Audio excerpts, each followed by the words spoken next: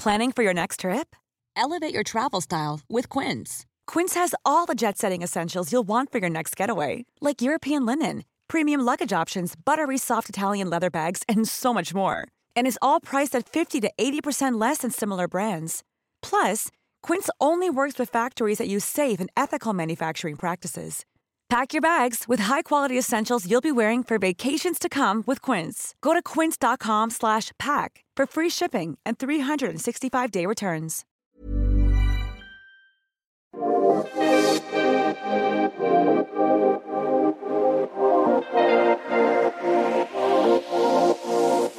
Morning, young Trish.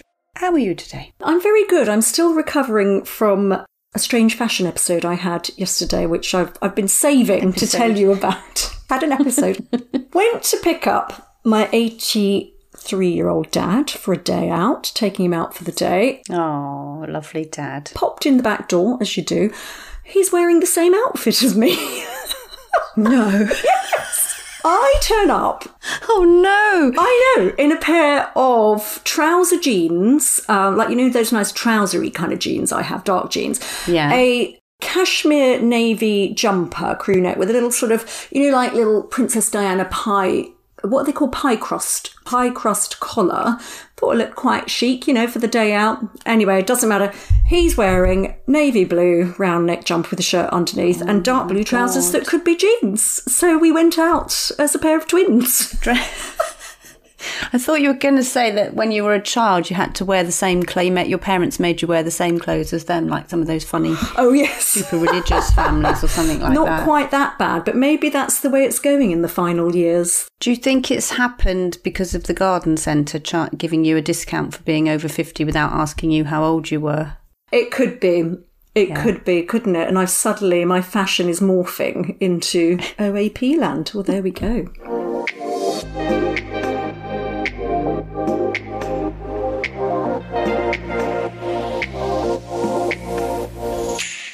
Welcome to Postcards from Midlife. I'm Lorraine Candy. And I'm Trish Halpin. If you're living in a hormonal hothouse, feeling a bit overwhelmed and in need of some positive, uplifting and comforting guidance on how to lead a more magnificent midlife, then this is the show for you. We chat to celebrities and experts on all things midlife, from menopause and perimenopause to parenting teens, via fashion, beauty, wellness, nutrition, fitness, careers, relationships, caring for elderly relatives, and your finances. Yes, we ask experts and famous guests all the questions you need answered to have a happier, healthier, and more harmonious second act. So we have made it to the end of season 8, Trish. This is our last show. We're going off on a little holiday, aren't we, before we begin season 9 of Postcards from Midlife. I'm going to be out among the ankle slappers in Cornwall, Trish. Do you know what they are? I don't. I dread to think. I'm guessing, is it something to do with donkeys? Because you're always involved with donkeys down in that part of the world. Your parents were very fond of them, weren't they? My dad does love a donkey. No, they are waves. Ankle slappers are waves. In fact, they're very small waves, Trish. And because I'm a lifelong beginner when it comes to surfing, they've got to be near to my ankle in order for me to deal with them. Anything bigger and I can't handle it. Where are you going to be headed on your break? Are you off on a murder mystery cruise? Will you be wrestling crocodiles in the cage of death in Australia?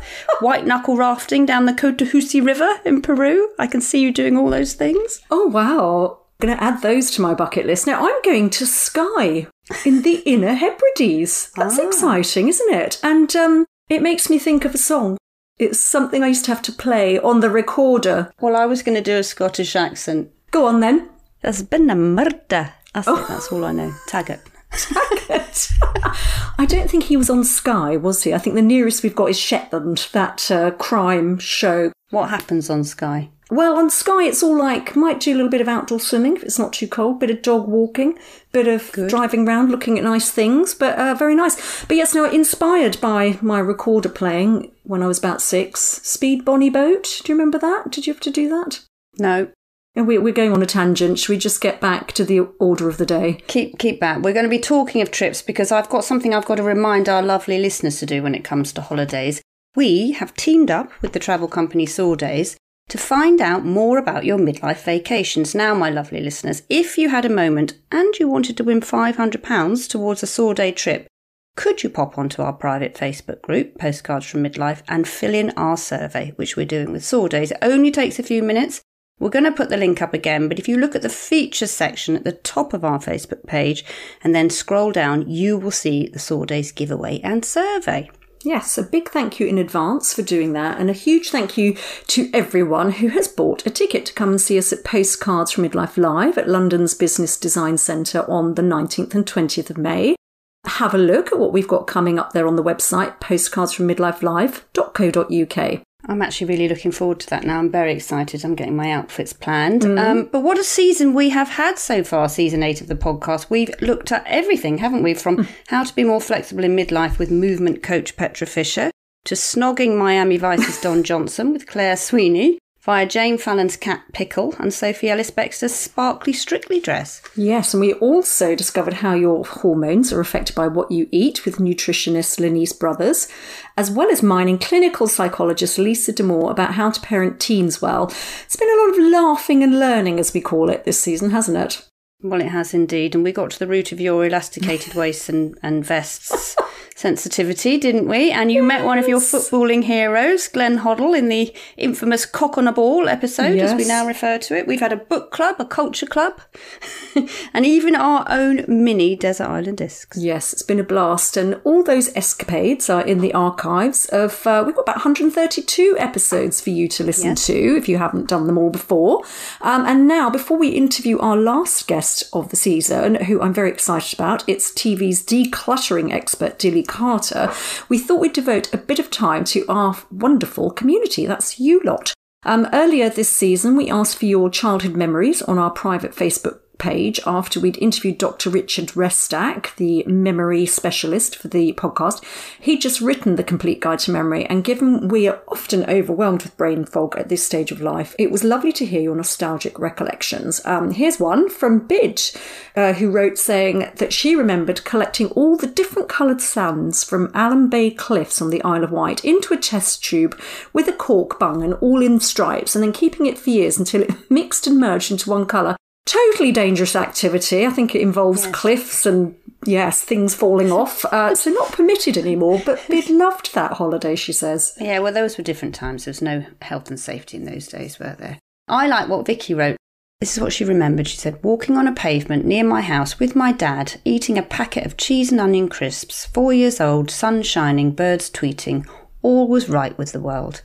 That's the dream, isn't it, Trish? It's like me and you in the garden, isn't it? Crisps, birds, wine. Oh, just crisps. Just crisps, but not cheese and onion, though. I love that she can remember that they were cheese and onion. That is very specific. Some of the memories are a bit more dramatic. Sarah says she was travelling on her first holiday abroad for her 10th birthday when her parents decided to take an excursion from the hotel and left her older sister, who was 15, looking after her. Not long after they left the hotel, it caught fire. And she had to evacuate, but That's not before. your worst nightmare. It is. And not before her teddies had been rescued and the teddies spent the day around the pool with them. And then the fire was contained to the lift shaft, so it didn't ruin the holiday. Didn't ruin the holiday. No. I once had to evacuate a swimming pool because the leisure centre was on fire with all 4 of my children, and they gave us those little silver blankets. And I thought, why, we should just stay in the water, shouldn't we? That would make more sense. We'll just stay here. And they made us stand on the edge of the Holloway Road while they put the fire out.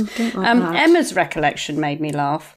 She wrote, while camping in the Lake District, a couple of RAF jets flew by. My mum threw my brother and I to the ground and lay on us like World War III was starting. It's amazing what you remember. I know, it's lovely. So thank you for all of those. And also for the new contributions to our ongoing brain fog chart. I feel this should have its own theme tune, like Top of the Pops. I might work on that on my recorder while we're off. Can you? I don't know, maybe not. Top of the Pops theme tune on recorder. Yes, well, that's probably about all I can I can't even play that really, but never mind. So should we have some new entries onto the chart? We have Paula putting her Tupperware containers into the airing cupboard, with her son asking her if they were keeping things in new cupboards now. He obviously discovered them in there. Helpful. We also had an incident where there was fabric softener left in the fridge, a remote control in the cutlery drawer, dinner burned to a crisp after being left under a grill when this listener had forgot she was cooking it and went to make the beds instead. We've all done various versions of those, haven't we? The triple cooked cheese on toast that you put in on a Monday for lunch and get out on a Friday. Donna, one of our nurse listeners, we've got quite a lot of nurse listeners actually, nurses and teachers. She had a bit of a worrying brain fog blooper because she forgot her passcode to her clinic door while she was letting a patient in. That must be absolutely infuriating. I actually went to the Lido this week and I'd forgotten my swim hat and goggles. And I had to borrow a pair from Lost Property, Trish, and they were kids' pirate ones. No. Yeah. That's because you're small enough to wear them. I know. Isn't you? Don't have a massive big head. No, exactly. Now, you remember we also asked on the Facebook group for your dating stories after we had Jane Fallon on the show. She's the best-selling author and her new book, Just Got Real, was all about dating in midlife. And she wrote it after hearing some horror stories about dating from her friends. So we're still getting some of those on the group too. Do you remember the lady who told us her online date had brought a tarantula in a jar to a dinner? I mean, what? We don't understand the psychology of that, do we? And we had Freya North on, didn't we, talking about this one. She mentioned the man who she'd been seeing for several months very happily, and he suddenly just disappeared. Yes. He just ghosted her. The listeners have had some good ones to share. I'm going to file these under our new motto, which is laugh and learn, because they're inexplicable.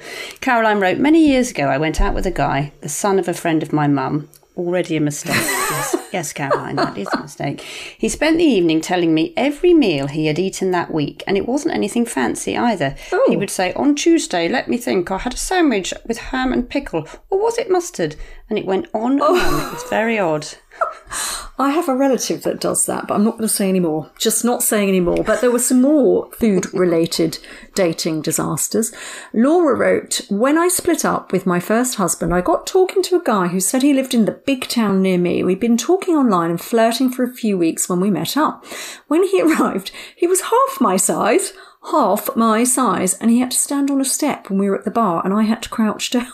He then told me he didn't live anywhere near the town we were in. He lived over an hour away. I then asked him what his favourite food was. He said he loved a Fray Bentos pie. I was speechless I just didn't know how to escape. I like Debbie's story of her date with a man.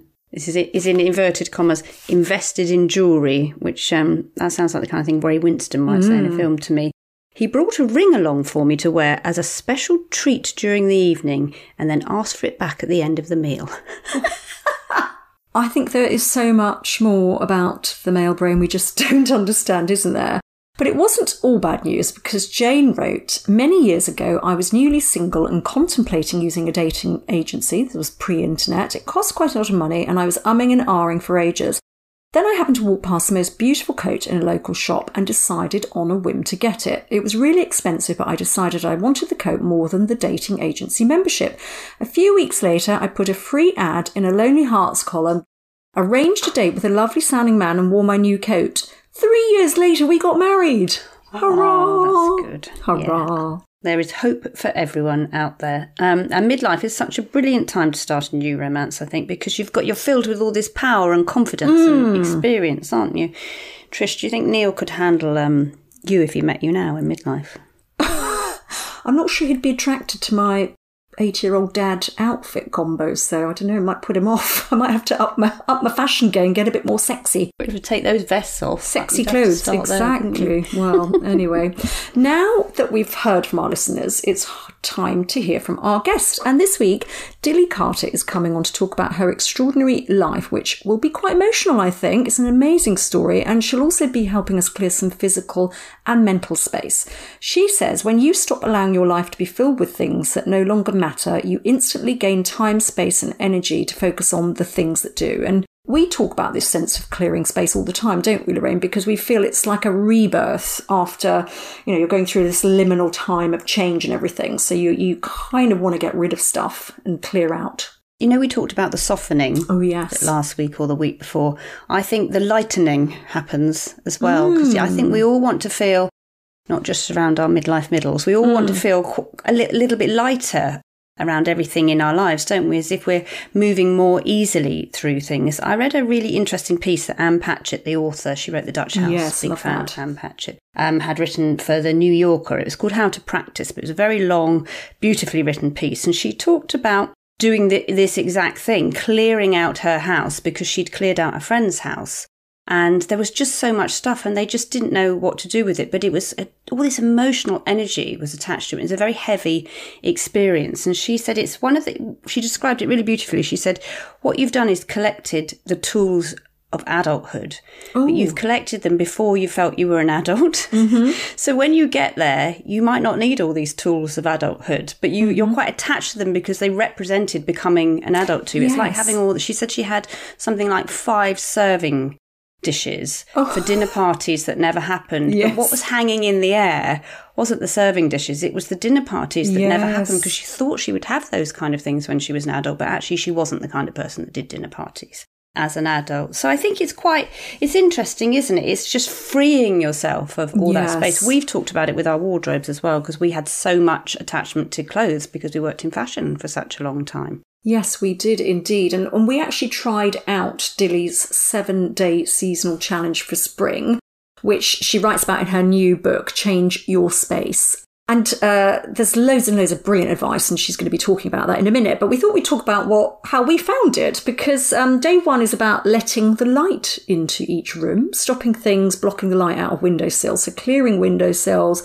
letting light in. Then you go on and sort out bed linen, vacuuming, sorting your coat cupboard, your paperwork, the car, your emails. I got on really well with it. I was quite fazed by the idea of doing the 30-day challenge that she has in the book, but the 7-day I was quite happy with. But it was the fact that you lose a night, you then have to throw out an item every day. So on the first day you throw out 1 item, on the second day 2, 3, 4, 5, 6, 7 as you go. And that I thought was going to be really difficult, but it was really easy. Just have a rummage around the back of the bathroom cupboard. It's amazing what you find. Didn't get rid of any little furry things, Trish. Declutter that feline. No, I didn't actually. No. I thought it was really fascinating because you can look at these declutter books and think, oh, well, it's just about tidying up, isn't it? Actually, hers is much deeper. It's more than common sense, isn't it? I'm quite minimal by nature because my brain is so ridiculously cluttered all the time. So what I can do is tidy up a surface, but I'm quite happy to shut a drawer even if it's a diabolical mess. Oh, shove it all in the cupboard. Yeah. Doesn't bother me. So sorting that out, beginning to sort that out, that's what Dilly's book made me think about. My husband's a bit of a hoarder as well, which is slightly annoying. So he'll see a broken thing and he'll see it as possibility and full of life because he'll want to mend it. I'll see a broken thing and think I'm going to have to chuck that in the bin because I don't want anything to do with that because I can't mend it because I don't have those skills. I just think it's a little bit as well about being in control, isn't it? And also that idea that you're a career woman. A lot of Gen X women have this idea, don't they, that we're career women, so we can't be good at domestic things at the same time as being, but actually, when you tidy up, as I did when I followed, especially the drawers, followed Dilly's advice and got rid of stuff in the drawers, those where my objects went from the kitchen, I did think, well, actually, I could be quite domestic now because my tools are there for me to use. I really quite enjoyed it. And the bed linen thing I love that. Extraordinary. So we have this jumbled up airing cupboard, which is just Armageddon, chaotic hell. Every time you open it, everything falls out. Because we've got 4 kids. So we have all this bed linen constantly on the go, changing all the time because they drop coffee everywhere and tea everywhere. And I just put it all back in. But if you put it all together and then put it inside the pillowcase. The pillowcase from the set. This is like wizardry for domestic moron like me. You put it in the pillowcase, then you've got them all piled up. Honestly, the spring in my step on Saturday, and also knowing that every time I opened the door, I wouldn't be, it wouldn't attack me, this pile of washing and cleanness, was just so exciting. I tell you, it's the small things, isn't it? Oh, instead you have a beautiful pile. That's all we want in life, a beautiful, tidy pile. What I want to ask Dilly, though, is where does it all go? Because the other thing I did was the soft toys, and we've got like 4 black bin liners of them, and it's quite hard to get rid of things. And I do feel when you take them out of the house, that's the real letting go bit, isn't it? All that stuff you're slightly emotionally attached to, and you've actually physically got to take it out of the house. I bet you don't. As soon as you get back, though, you don't give it a second thought. That's what I generally find. It's gone. It's gone. Once it's gone, it's gone. What did you get rid of? Well, I was a bit minimal because I haven't quite got as stuck into it as you. I did get rid of single duvet sets because we don't have any single beds anymore, which I've kept since the kids were about 8 before they got, 10 really, before they got double beds. So I got rid of those, like ginghamy check ones. I don't know what I thought was going to happen with keeping them. So I got rid of those. And just, as I said, a lot of kind of beauty stuff, which I don't use a lot of, but it was just sort of stuff at the back of the cupboard. That was quite pleasing to get rid of all of that, I have to say. Did want to get rid of some of Neil's fighter bomber books about aeroplanes. He's got a book about knives. Oh, what's he planning? Is he secretly running a cult somewhere that's going to look after us when the world ends or something? Well, I don't know. Maybe that's what he's a very practical man, as you know. But yes, he's got this book about knives, which is in the downstairs toilet. I mean, go figure. Go figure, yes. I did try and get that out of the house, but it wasn't happening. But never mind. Anyway, we'd be really interested to know how you, our listeners, declutter your lives. So why don't you send us an email, hello@postcardsfrommidlife.com, with your tips and stories about lightening the load, which we can talk about next season. We'll put a post on the Facebook group as well, of course. Yeah. I would like some pictures too, because I do pictures find of piles. Pictures. Well, the pictures are great on the Facebook group, because the lady who cooked her lunch 3 times by accident because she went to make the bed, put a picture up, and it did make me laugh out loud. Yes. And I really am looking forward to finding out more from Dilly, because I'm quite clean. The rest of the family, all of them, hoarders. Oh, goodness.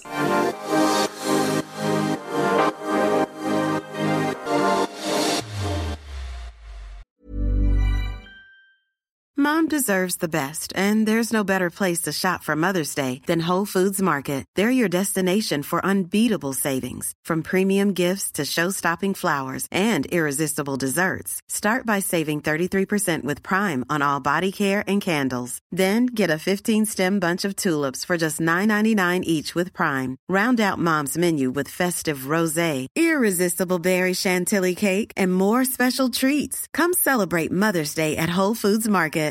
One size fits all seemed like a good idea for clothes. Nice dress. It's a t-shirt. Until you tried it on. Same goes for your healthcare. That's why United Healthcare offers a variety of flexible, budget-friendly coverage for medical, vision, dental, and more. So whether you're between jobs, coming off a parent's plan, or even missed open enrollment, you can find the plan that fits you best. Find out more about United Healthcare coverage at uh1.com. That's uh1.com.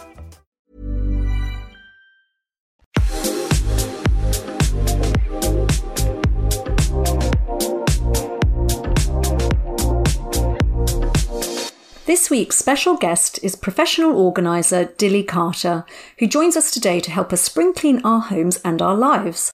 Founder of Decluttered Dollies, an organising and home styling service, Dilly has helped hundreds of her clients to cut the clutter and enjoy life more, and her role as a presenter on BBC One's Sort Your Life Out has helped her gain a legion of fans. Her new book, Change Your Space, Reclaim Your Home, Your Time and Your Mind, is set to get even more of the nation hooked on living better with less. Packed with practical home hacks and motivational ideas, it also tells the remarkable story of her upbringing, being adopted from a Sri Lankan orphanage at the age of 3, living in a cluttered and chaotic home as her parents' priorities was simply work, not to keep a clean and tidy house, and her mother's subsequent nervous breakdown, which Dilly witnessed at the age of 11, and her subsequent bipolar diagnosis. Today at 42, Dilly lives in Hertfordshire with her husband Charlie, their 9-year-old daughter Nellie Reet, and her mother Frida, who she has been caring for since her father died of dementia 13 years ago. Dilly says, when you have order in your house, it instantly helps to improve your mood.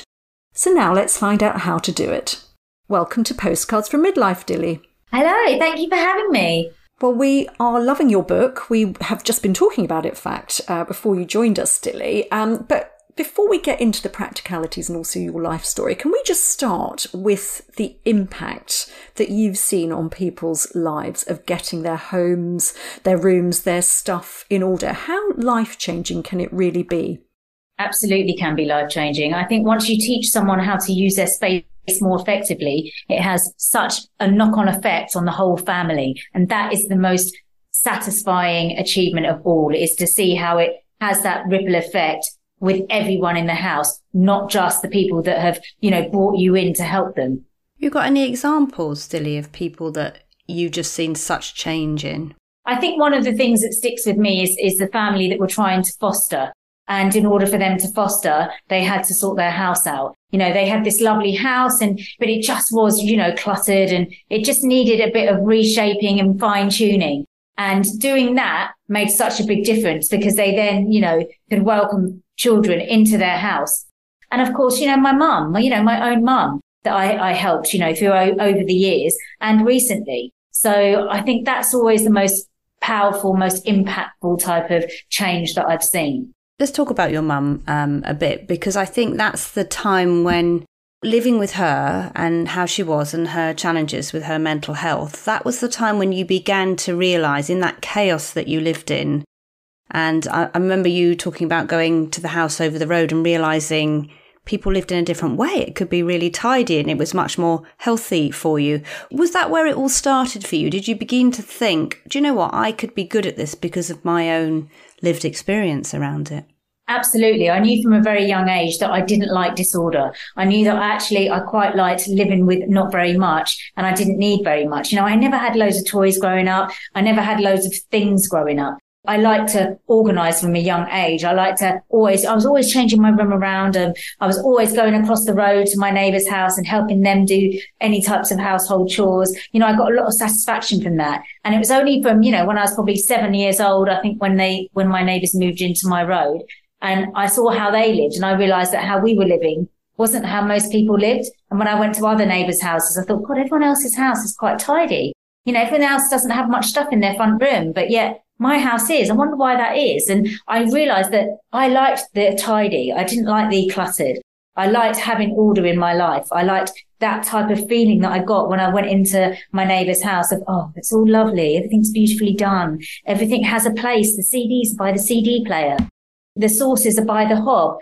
Everything seemed to make sense. And I loved that. I loved the structure. And I think as a child, we often think that kids don't care. They don't care. They don't need any type of order. They don't care if the house is a mess. They don't even see it, but they do. The change in children that you see when their bedroom is ordered, when they have a place for everything, they enjoy it. Doesn't mean that they're going to keep it like it all the time, but they like the order because you have order at school. You have organisation at school. So why not have that at home? Why do we not have those same parallels at home? Because you'd never go into school and just, throw the pencils on the floor, would you? You'd never put the paper in the wrong box. You'd put everything has a place. Everything is labelled. That structure comes from a very young age. And I think we forget about that actually our children are very organised at school. They know absolutely what they need to do. So let's try and bring some of that at home.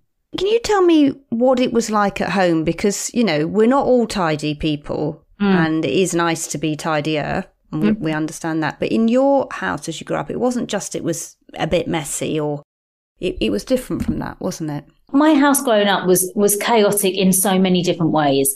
My mum being very poorly from, the age of 11 had a huge effect on the house. Of course, she was in and out of psychiatric care since I was 11 years old. She was sectioned probably 10, 11 times, up until I was 20. So the house was never a priority, and as a young child from, age 3 upwards until my teens, the house was always a mess anyway. So when I got to 11 and started having friends around my house more often, that's when my mum became really ill.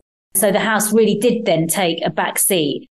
Yes, it was messy. Yes, it was unordered. Yes, it was chaotic. And my parents actually didn't spend a huge amount of time in the house because they were always working. So that's why it took a back seat. That's why they didn't care about it. And then obviously my mum's poor mental health that then declined for the rest of her life meant that, she never was going to pay any attention to the house. So from when I was young, and when I look back, now I realize that, our whole house, it never was decorated. They never did anything to the house, never changed the color of the wall, never changed the wallpaper, never bought a new bed.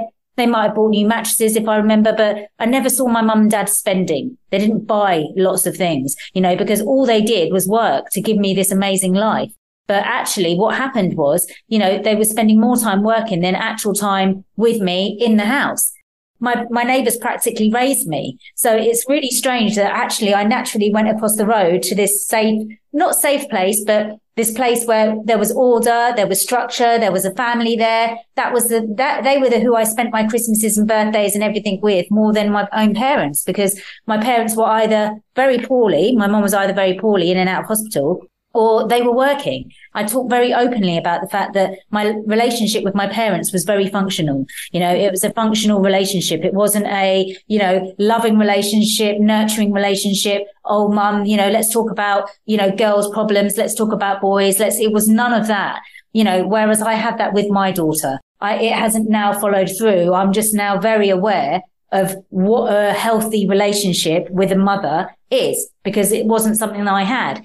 And it's not that it wasn't a healthy relationship, but it just was not a normal relationship, as most people would deem a normal relationship. And obviously you were very, very wanted because you were adopted from an orphanage in Sri Lanka. And, you know, you've talked about the teenage years and your relationship with your mother. But where are you at now? Because you are caring for your mother, aren't you, to a certain extent? She's living in your family home or in an annex in the garden. How has the relationship evolved and changed? I don't think my relationship has changed at all. In the time that I was young to now, I think we have exactly the same relationship. It's still as functional as it was when I was young. You know, the only difference is she's closer in proximity to me now. You know, the reason I brought my mum to the end of our garden, the reason that we made this decision was because I still, you know, completely value the relationship that I did have with my mum, that I do have. You know, I absolutely, you know, love my mum to pieces, but it just is that functional relationship. You know, I'd be devastated if anything happened to her. And we're not so distant that I wouldn't have her in my space, because obviously when her mental health declined and her house got really, really bad, you know, I came home and I said to my husband, I can't leave my mum like this hours away in Somerset when I'm here. You know, we need to bring her closer. How can we make this work? You know, we were a young married couple that needed to buy a house. My mum had a house, but she also needed care. So we're like, well, maybe if we talk to my mum, she will sell her house, help us buy a house, and she can live with us.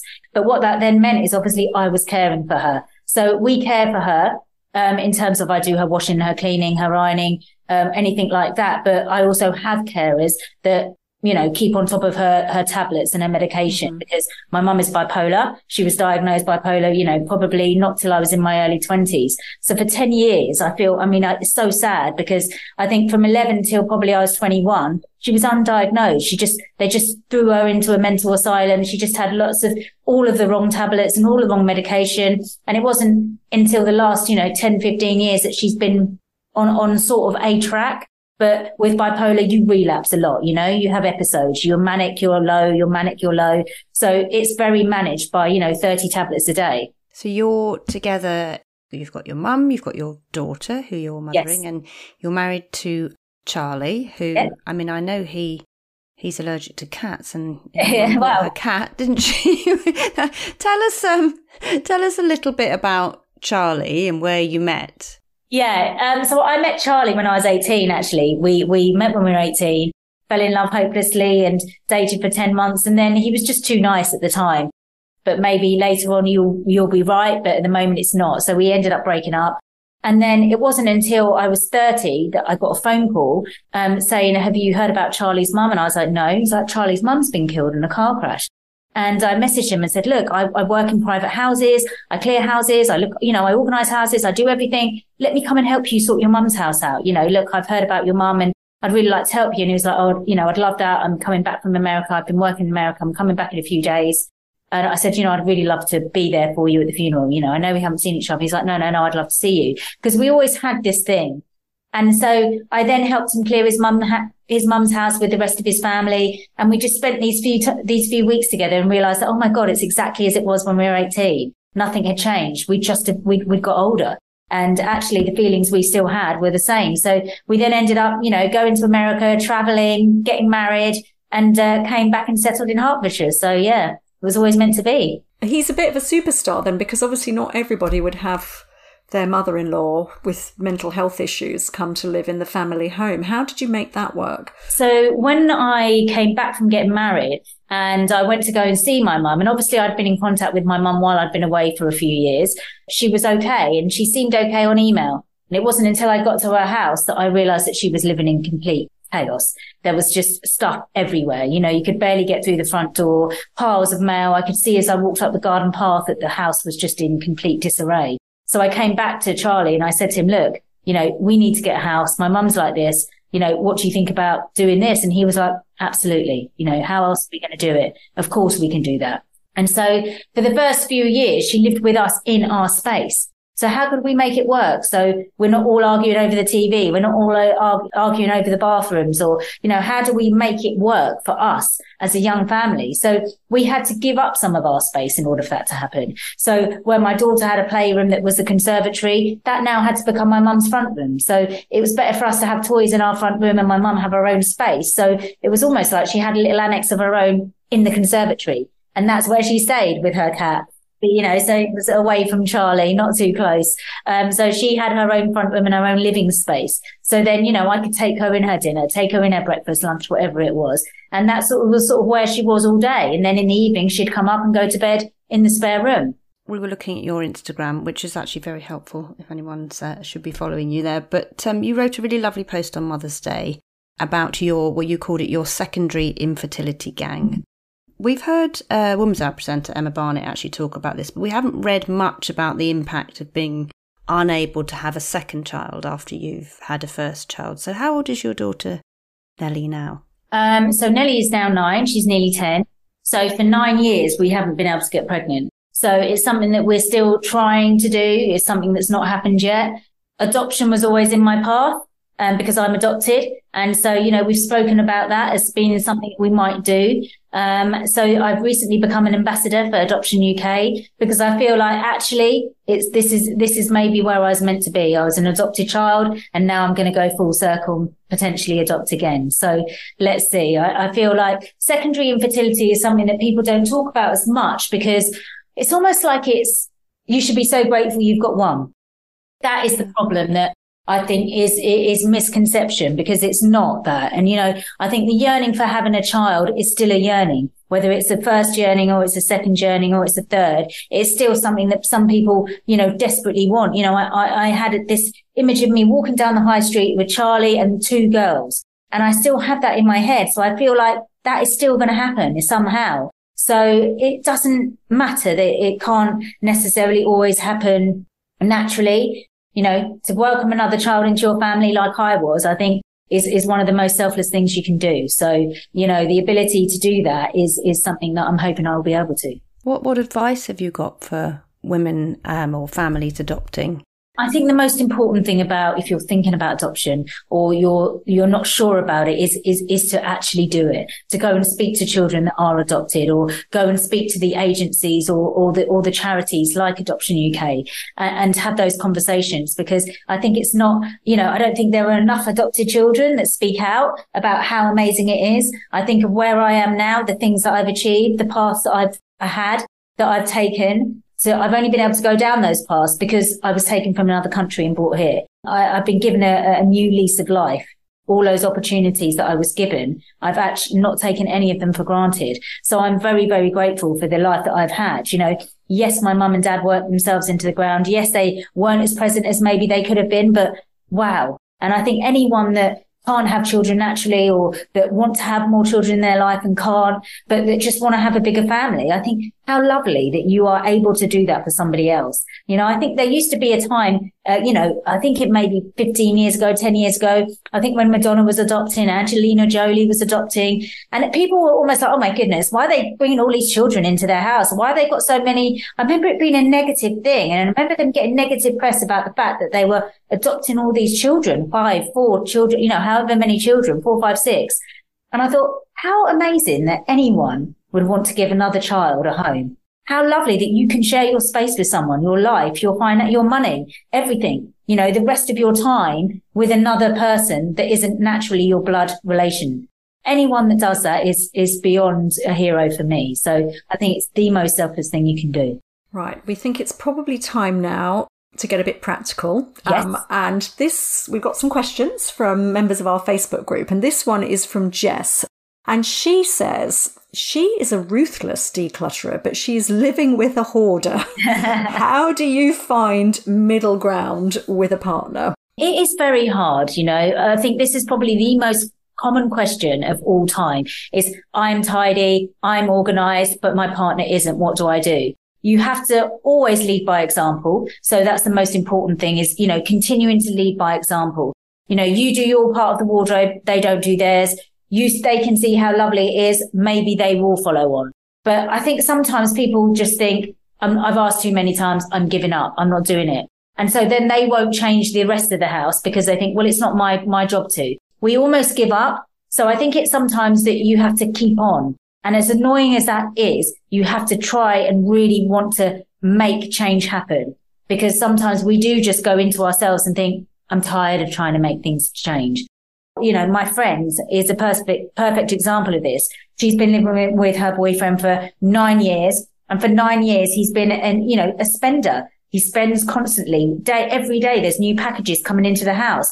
And what's happened is it has completely taken over their spare room. Now they've got a 3-bedroom house. The spare room has to be now their youngest child's room. So it got to a point 8 years later that, you know, we now need this space for our child who's grown out of their box room. So you have to do something about it because it's now encroaching and affecting the rest of the family. So, Dilly, I'm a classic midlife woman, say. This is a very common question to be asked. I'm very busy, I'm overwhelmed, I'm a bit tired, I'm worried about lots of things and change.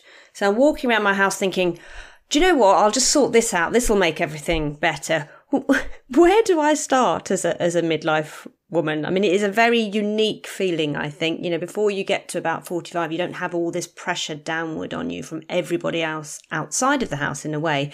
But where am I starting physically in the house? What's the first step that's going to relieve me of this everythingness?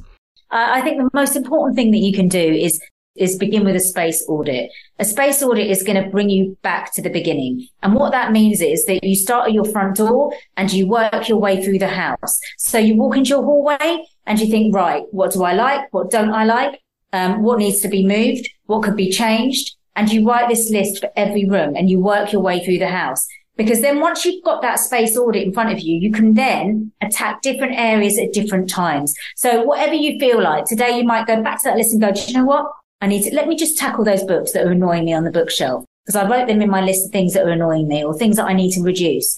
Then tomorrow you might go, the utensil drawer. That is driving me mad for months. I'm going to empty it. I'm going to group it. I'm going to remove the things that I don't need, and then I'm going to put it back. So you can do bite-sized chunks. But the most important thing is to start with that audit first, because then that really takes you back to ground zero to go, right, let's start at the crux of the problem. Let's go right back to the beginning. And then I can see where all the things are that I need to do. Because as well as doing an audit of the things we don't like, it's also important to think of the things we do like, you know. There's so much good in our house. It's not all negative. And I think so much of the time we look at our houses and think, oh, it's a mess, it's chaotic, the bathroom cabinet needs doing, the under the stairs needs doing, the wardrobe needs doing, this needs doing, that do.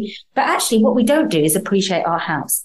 At the beginning of the space audit, the first thing I ask you to do is go out of your house. Go out of your house, lock the door, and take a step back. How lucky you are. How lucky you are to have a roof over your head. To have a roof over our heads is something that we sometimes don't take, we take for granted. The fact that we've even got a house and that we can pay our bills. That's the first thing that we have to appreciate, that we've got a house. Then let yourself into your house and then start looking at the things that you can change, that you want to change.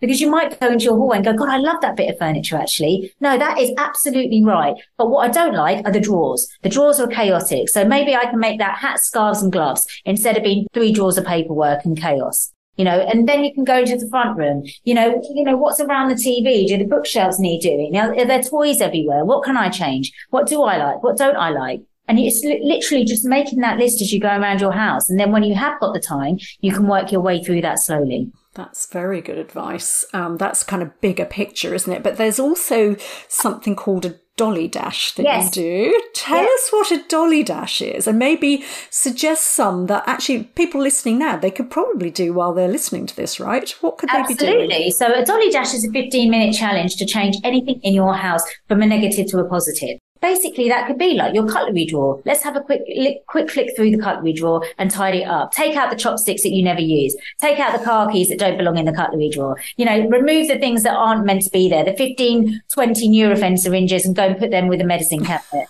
you know? So then, you know, your next dolly dash might be the pots and pans. You know, just put them in size order from tallest to smallest, or, you know, biggest to smallest, or, you know, put all the pans together, put all the frying pans together. Your next Dolly Dash might be, right, today I'm going to go through my T-shirts. Let me have a look through my T-shirt drawer. Are there any that I don't wear anymore? What do I love? What fits me? What makes me feel good? You know, these are always the questions that we're asking ourselves. You know, do I love it? Do I need it? Does it bring me joy? You know, are they things that actually I really enjoy wearing? Because so many of us keep things that we don't love.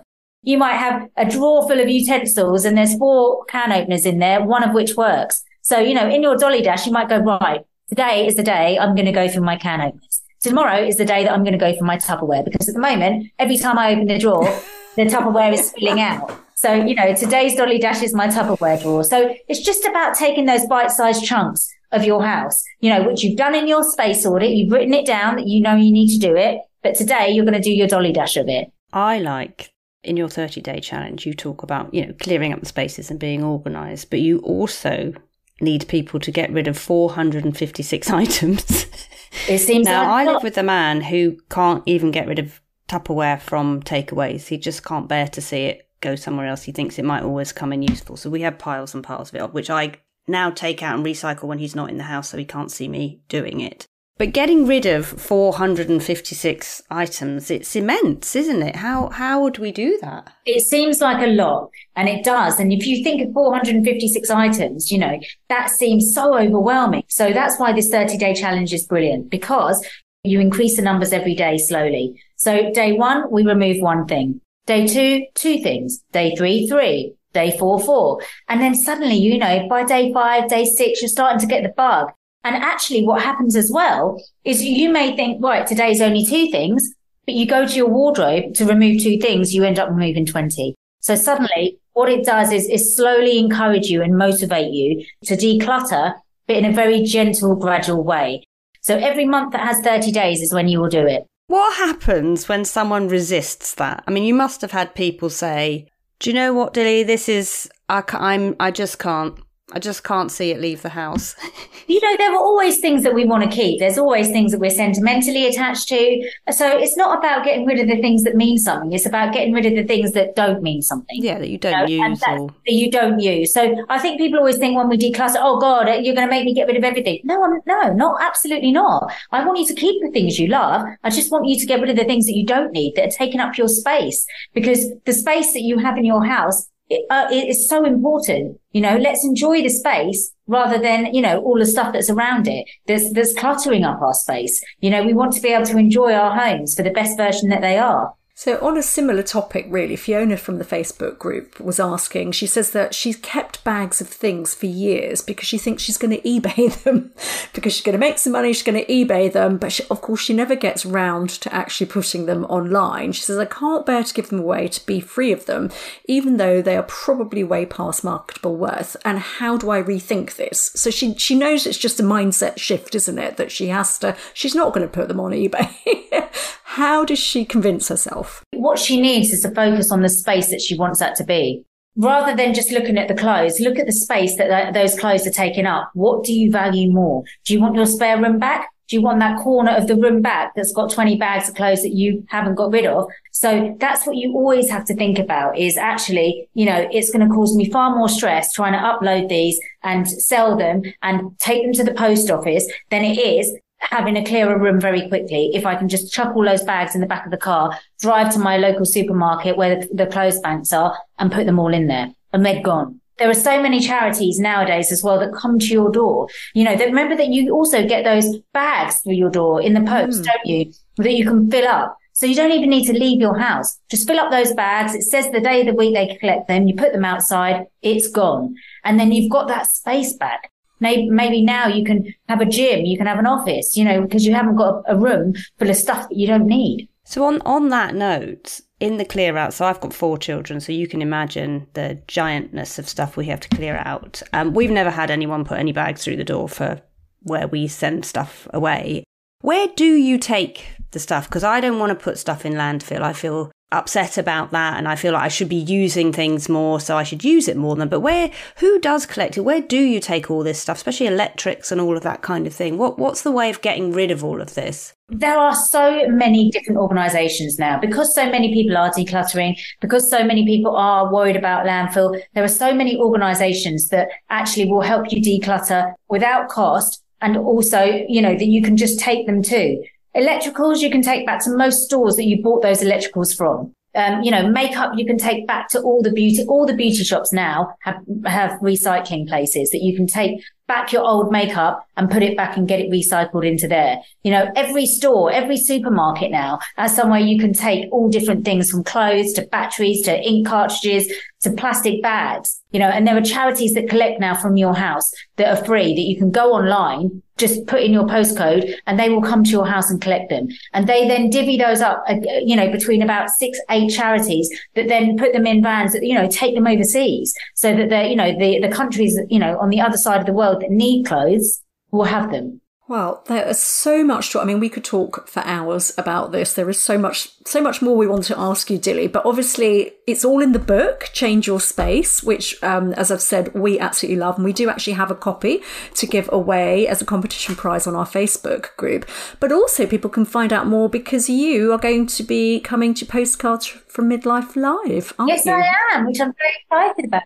On Saturday, the 20th of May, so people can see you there and come and meet you and hear you speak as well. And what will you be doing? What will you be sharing? Probably just more tips, you know, more motivation, more advice, anything. You know, I'm more than happy to answer questions and, you know, see how I can motivate people, you know, more than anything. It's just talk to people about their homes and how they can make some changes. Brilliant. And they can buy their books there and get you to sign them too, which is Absolutely. Fantastic. Oh, well, thank you so much for joining us. And we look forward to seeing you again in May at the show. Thank you. Thanks, Dilly. If you'd like to get in touch with Lorraine and I, there are plenty of ways that you can do it. Why not send us an email at hello@postcardsfrommidlife.com or direct message us at postcardsfrommidlife on Instagram. We always enjoy hearing from you, our lovely listeners, and we'll respond to as many of your queries as we can. And you can also join us on our private Facebook group, which is a forum for women to discuss the issues that affect us as we navigate this midlife. All you have to do to join is answer 3 of young Trish's questions to gain access to the group, where you'll find information and friendly support to help you make the most of your second act. Oh, well, we loved talking to Dilly. She's just so brilliant and inspiring. And my brain is fizzing with ways to make my house better. Fizzing so much that I think you'd better kick off with the nostalgia noodle this week, Lorraine, if you would. So I have a little bit of rosacea, which I've been battling with. I mean, it's not keeping me up at nights, but it's just a bit annoying on the skincare front. So it's a redness of the skin. So one of the things I've been trying, which the wonderful Caroline Hirons mentioned, the beauty influencer expert, she came on the show, is infrared light. So I've been using it's called the Boost Light Salon infrared light, and that actually has removed the redness, which is great. So it's a mask that you use at home? Yes, it's a mask you put on for, 10 minutes every day, and it kind of reduces the redness. So while I was doing that this morning and making all the children laugh, I was remembering another form of warm infrared light, Trish. Do you remember in the 90s when you used to go on those funny sunbeds? Oh, God, yes. Awful. And you would go on them in those days you had to go on them lying down. Yes. And you would go on them just before you went on holiday, and you'd try and do 10 sessions just so that you didn't, this pale, ghastly, bloodless skin was not harmed. I mean, they're so dangerous, so dangerous. And then I was remembering the time I went to one very quickly in my lunch hour and got stuck in it. I had literally 20 minutes and it just wouldn't open. Was it on? No, it had gone off and it went cold, and there I was. Just lying there thinking, trapped. I am the world's most impractical person. I'm now going to be stuck here. And it was before they pinged open. In a little pool of sweat as well. Because in my little got pool a little bit pool of sweat, didn't you? Because our skin wasn't able for it. Lying there, Trish, thinking, how the hell, this is not the way I wanted to go. How the hell will I get out of this? Did someone come and rescue you then? Yes, someone came in because obviously they had another appointment ready to come straight in because they were like a conveyor belt, weren't they? No, we were all at it. But you know what? My sister bought one. We had an at-home sunbed. She bought it with her, honestly, she saved up her wages and bought one for our Celtic blue Irish skin. So it was in her bedroom. She shouldn't really want me to use it. But it did end up probably staying in that room for about 10 years because we didn't know how to get rid of them. Exactly, we'd have to get Dilly in. To declutter it. Dilly probably wasn't born then, but there you go. On that note, on the sunbed note, it's time to say goodbye, isn't it, for our little break? We might not be going to sunnier climes. It depends on whether the sun comes out at all in Cornwall. Thank you very much for listening. Thank you for subscribing. Thank you for joining our private Facebook group. And we will see you for season 9 of Postcards from Midlife. Goodbye. Goodbye.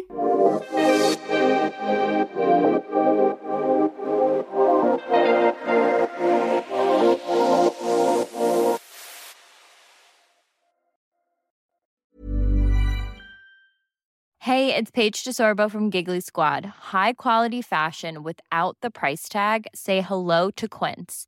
I'm snagging high-end essentials like cozy cashmere sweaters, sleek leather jackets, fine jewelry, and so much more. With Quince being 50 to 80% less than similar brands.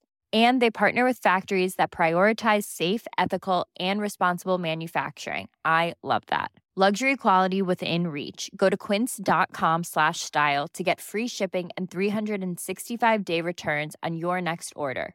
Quince.com/style.